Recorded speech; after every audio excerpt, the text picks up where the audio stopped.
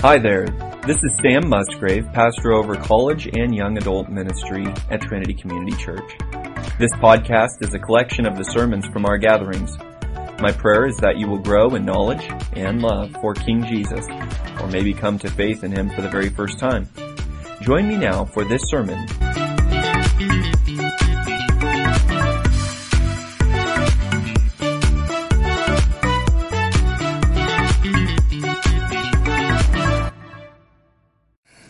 You are good and gracious.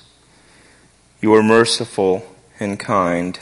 You are faithful and you are just, and above all holy. As we approach your throne, would you cause us to do so with fear and trembling?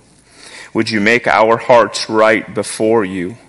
Would you correct wrong thinking? Would you cause us to see you rightly? Would you cause us to know you, to love you, to trust you, and to obey you more? Lord, if there are some here who do not know you, we ask that tonight would be the night. You have been planning their whole life to draw them to yourself. Cause them to believe and cause them to repent so that they would be saved. We know the Lamb's Book of Life already has every slot filled. So accomplish your work and fulfill the promises that you've made. We know you will. We pray these things according to the completed work of Christ. Amen. Now please open with me to 2 Corinthians 5, where we will be reading verses 14 to 21. And as you find it, I'm actually going to ask that you stand as we read it.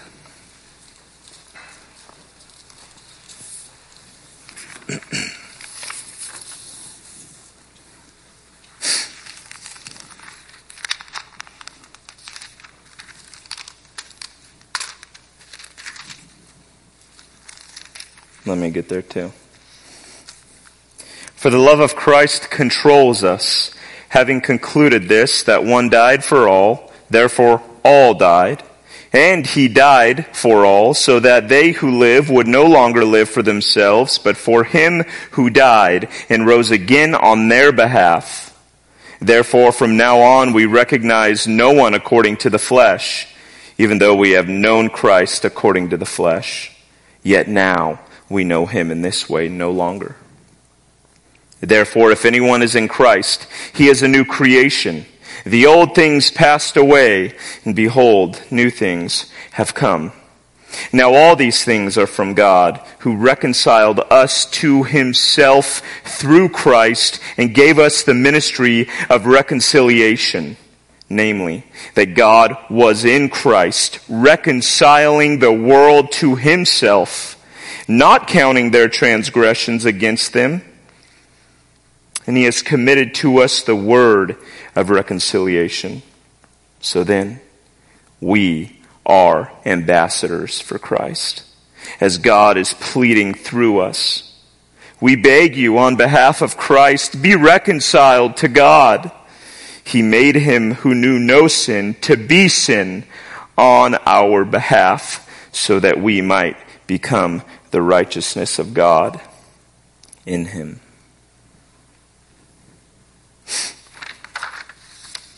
This is the word of God. Let us treat it as such. You may be seated. How often do we find ourselves reconciling with others? Perhaps someone treated us wrong or spoke to us wrong, or perhaps they even sinned against us in some way, and because of this, we typically feel completely justified and righteous to respond in a way that doesn't calm the situation, but in fact elevates the situation. This information enters our ears and gets placed on the fast track of mental processing. We do very little self-examination, very little introspection. We see no faults of our own and only see the faults in the other person.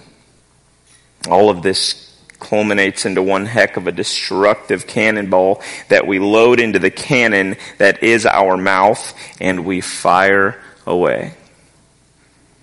What's the most probable outcome of this? Do people's eyes droop to the floor, filling with repentant tears? Do their shoulders lose their stiffness? Do their fists unclench?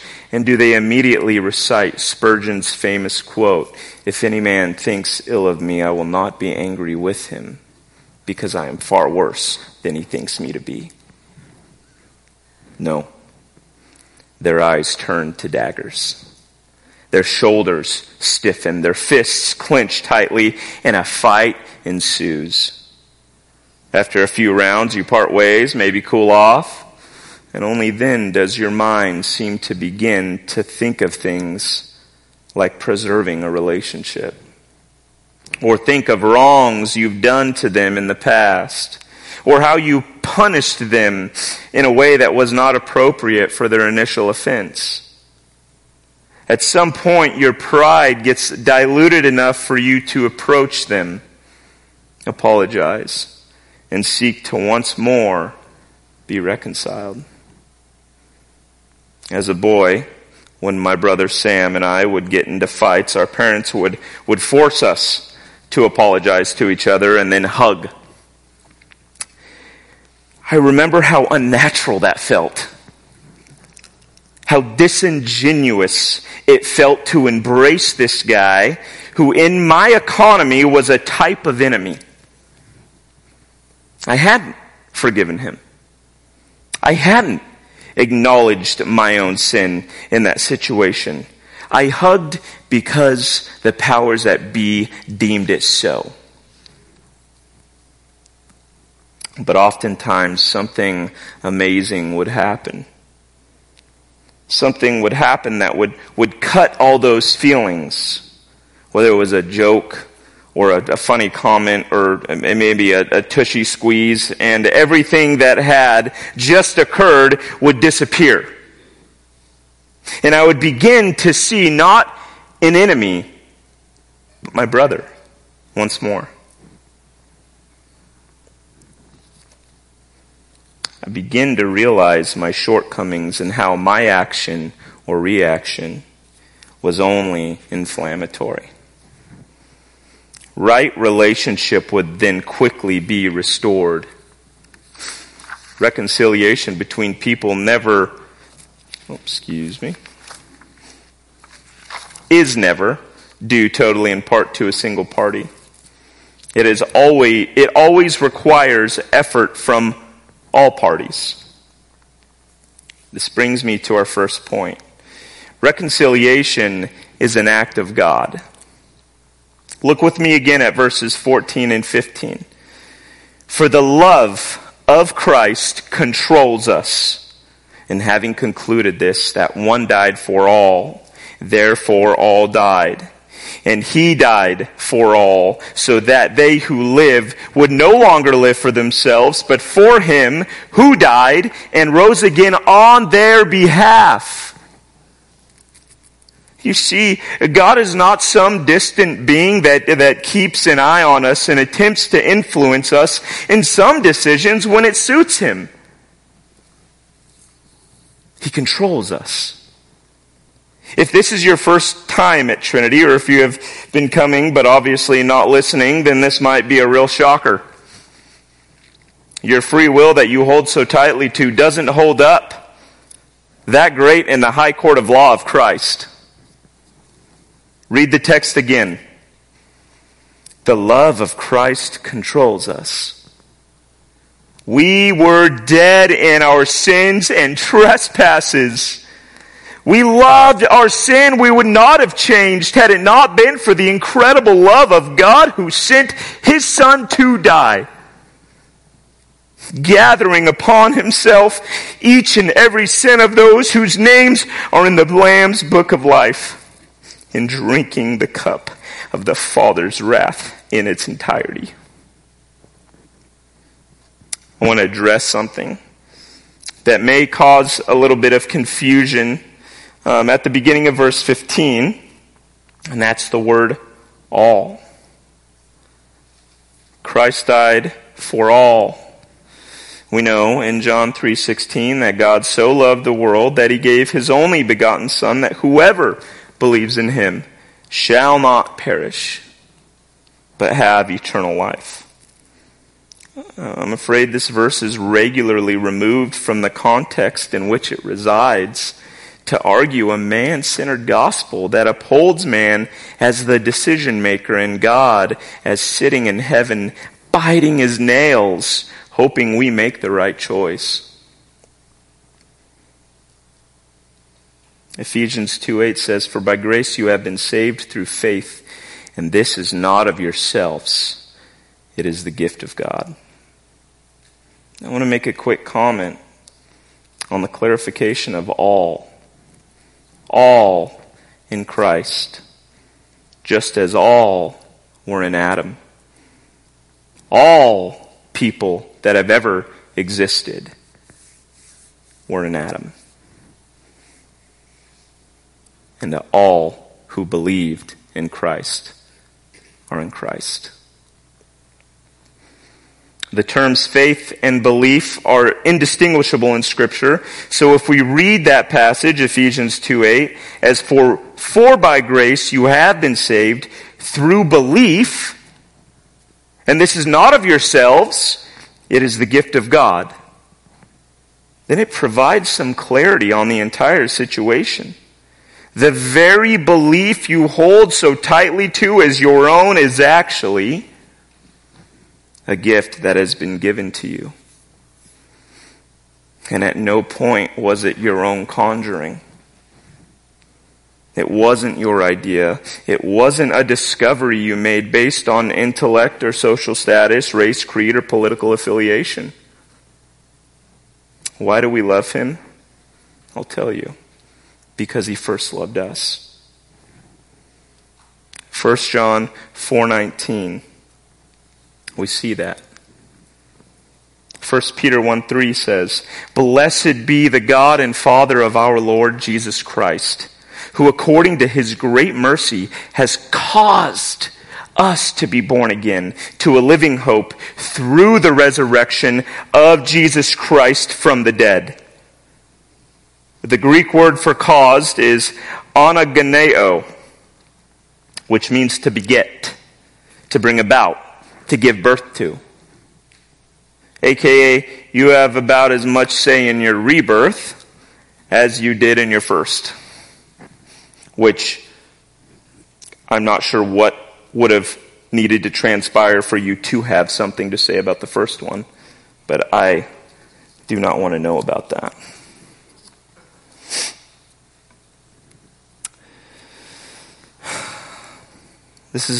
This was the only way that we could no longer live for ourselves, but for him who died and rose again on our behalf. This is how God did this. Simple. Through the resurrection of Jesus Christ from the dead. For by grace you have been saved through faith, and this is not of yourselves. It is the gift of God. You know, I've been convicted of a position I've taken on Easter. Namely, in what position I've placed it on the list of holidays.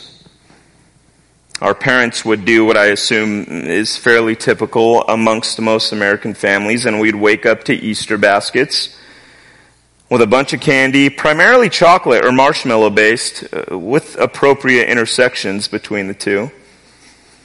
We'd also get those like knockoff jelly beans that were obviously bigger than regular Jelly Bellies and far less quality.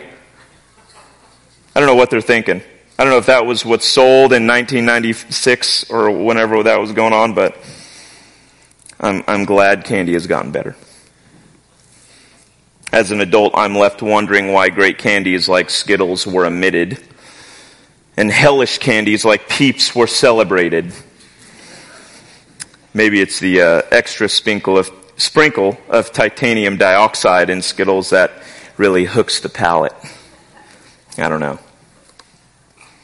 But Easter has never really been a big holiday for me. and in the way that Christmas is like the superior holiday.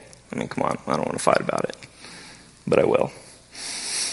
It doesn't have the magic of Christmas, nor the patriotism of the 4th of July. Heck, it doesn't even have the level of candy that Halloween does. And yet, had it not been for the death and resurrection of Christ, we would not be in this room. This church would not exist. We would not know God, nor would He be trustworthy. Do we understand the essential importance of last Sunday? Had Jesus died and not been resurrected, then He would have been made a liar. But praise be to God, Jesus not only died for our sins, but He was resurrected and sits now at the right hand of God. Did you hear that, oh sinner? Did you hear that, oh tired, beaten, downtrodden saint? Christ is alive, and His promises to you were forged unbreakable by the hammer of God on the anvil that was the cross. Our next point is reconciliation belongs exclusively to God. So we know that God knits us in our mother's womb, Psalm 139:13. God directs each of our steps we take, Proverbs 16:9. God beckons us to repent and believe, John 6:44. He gives us repentance and belief, Ephesians 2:8. Sanctifies us, Hebrews 10:10. But this can all be very beautifully summarized in Romans 8:28 through 30. Allow me to read that. And we know that for those who love God, all things work together for good.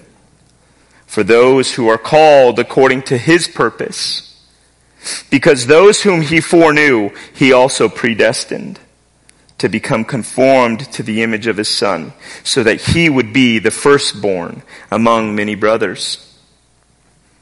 And those whom He predestined, He also called.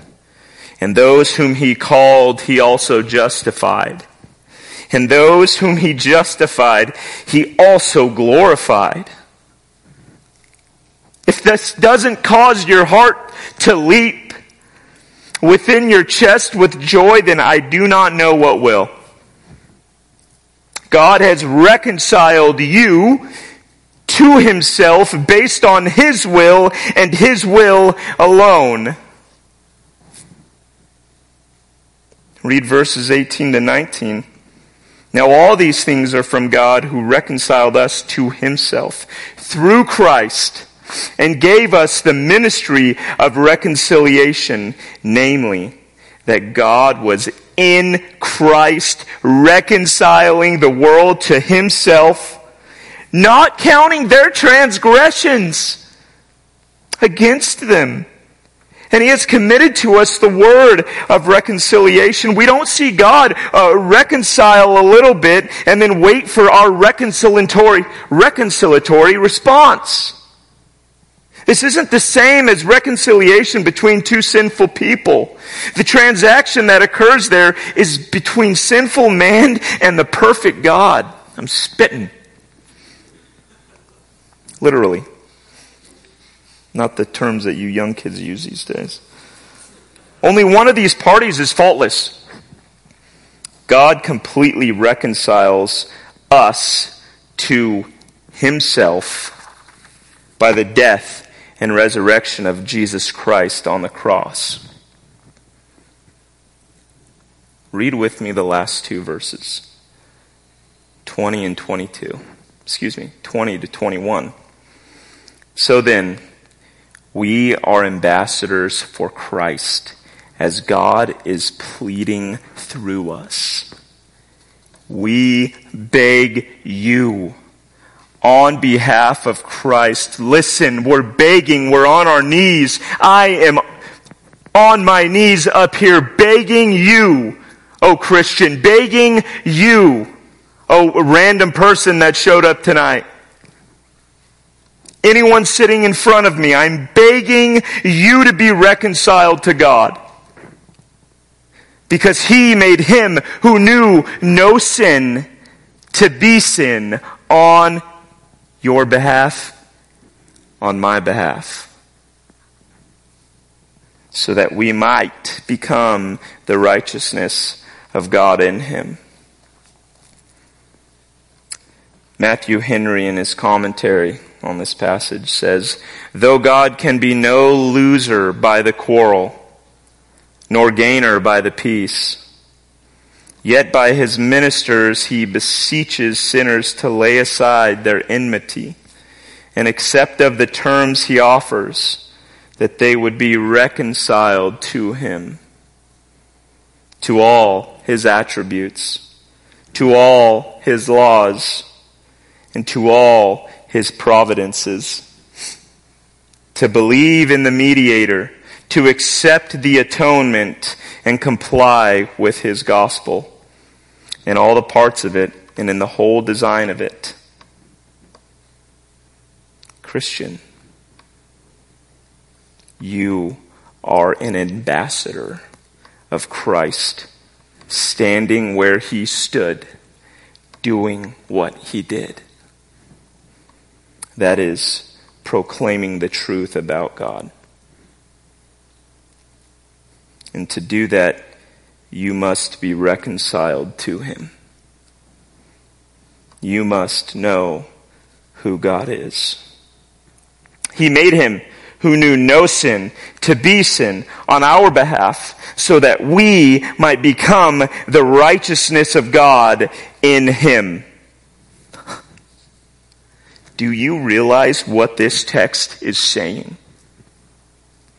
God made Jesus our sin, my sin, the only sinless one to walk this planet, the God-man, God's only begotten Son, was made sin. How crushing. How crushing to know that he suffered and died for my filth, for my mistakes, for my self-service, for my lack of discipline, for my love of my sin, for my love of myself, for my comfort, for me, for you, for his sheep. As John 10:11 says, I am the good shepherd. The good shepherd lays down his life for the sheep. Who are his sheep? Any and all who feel their need of a Savior, who believe he will save, and who come to be saved. Friend, if your heart is troubled tonight, he will draw you. He will cause you to believe. If you say, I don't know what to do, I can't do it, I can't even think the right thoughts, go to him. He will help. He will be just and faithful to cover you in his righteousness, so that when the Father looks down on you, all he will see is his Son, our older brother, Jesus Christ. Friends, this is the gospel. The perfect Savior came to be slain for imperfect's not even the right word. Wretched isn't the right word. Wretched doesn't have the stench required to describe us in our sin. And yet, I'm not going to leave you there. Friends, for those found in Christ, for those who will approach his throne, Lord, I cannot do it. I don't know what to say to you. I don't know how to feel. I don't know what to think. How do I act? But Lord, I believe. I know that what you say is true. I know that what your word says is true. And he's promised to cause you to believe rightly, that he would draw your eyes to his word and the truths that make it up.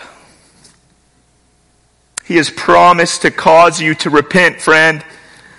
Oh, how freeing that is to know. It's not up to us to conjure, to build, okay, before I open this door into Trinity, I'm going to cleanse myself super quick. I'm going to make sure that I have a smile on my face and my eyes are popping and I'm looking right. Because even when we do that heart of ours is still decaying. And he says, come on in. And here's the beautiful thing. He will not leave you as you came in.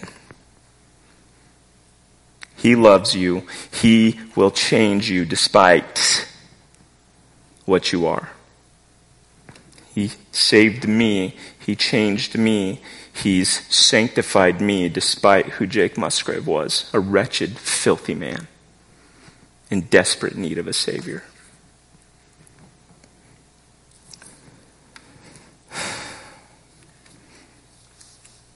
Guys, as we go forward,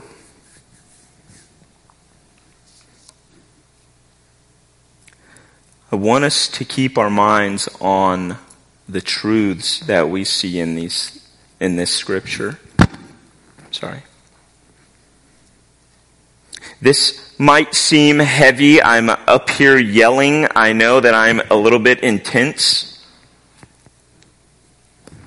Halfway sorry about that.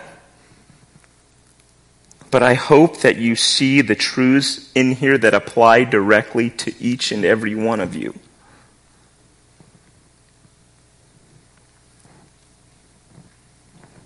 And as we go into small groups, I encourage you to be transparent and to share with those around you. And to not keep that reserved. If you need time to think, wonderful. If you don't want to talk in front of a group, okay, talk to somebody.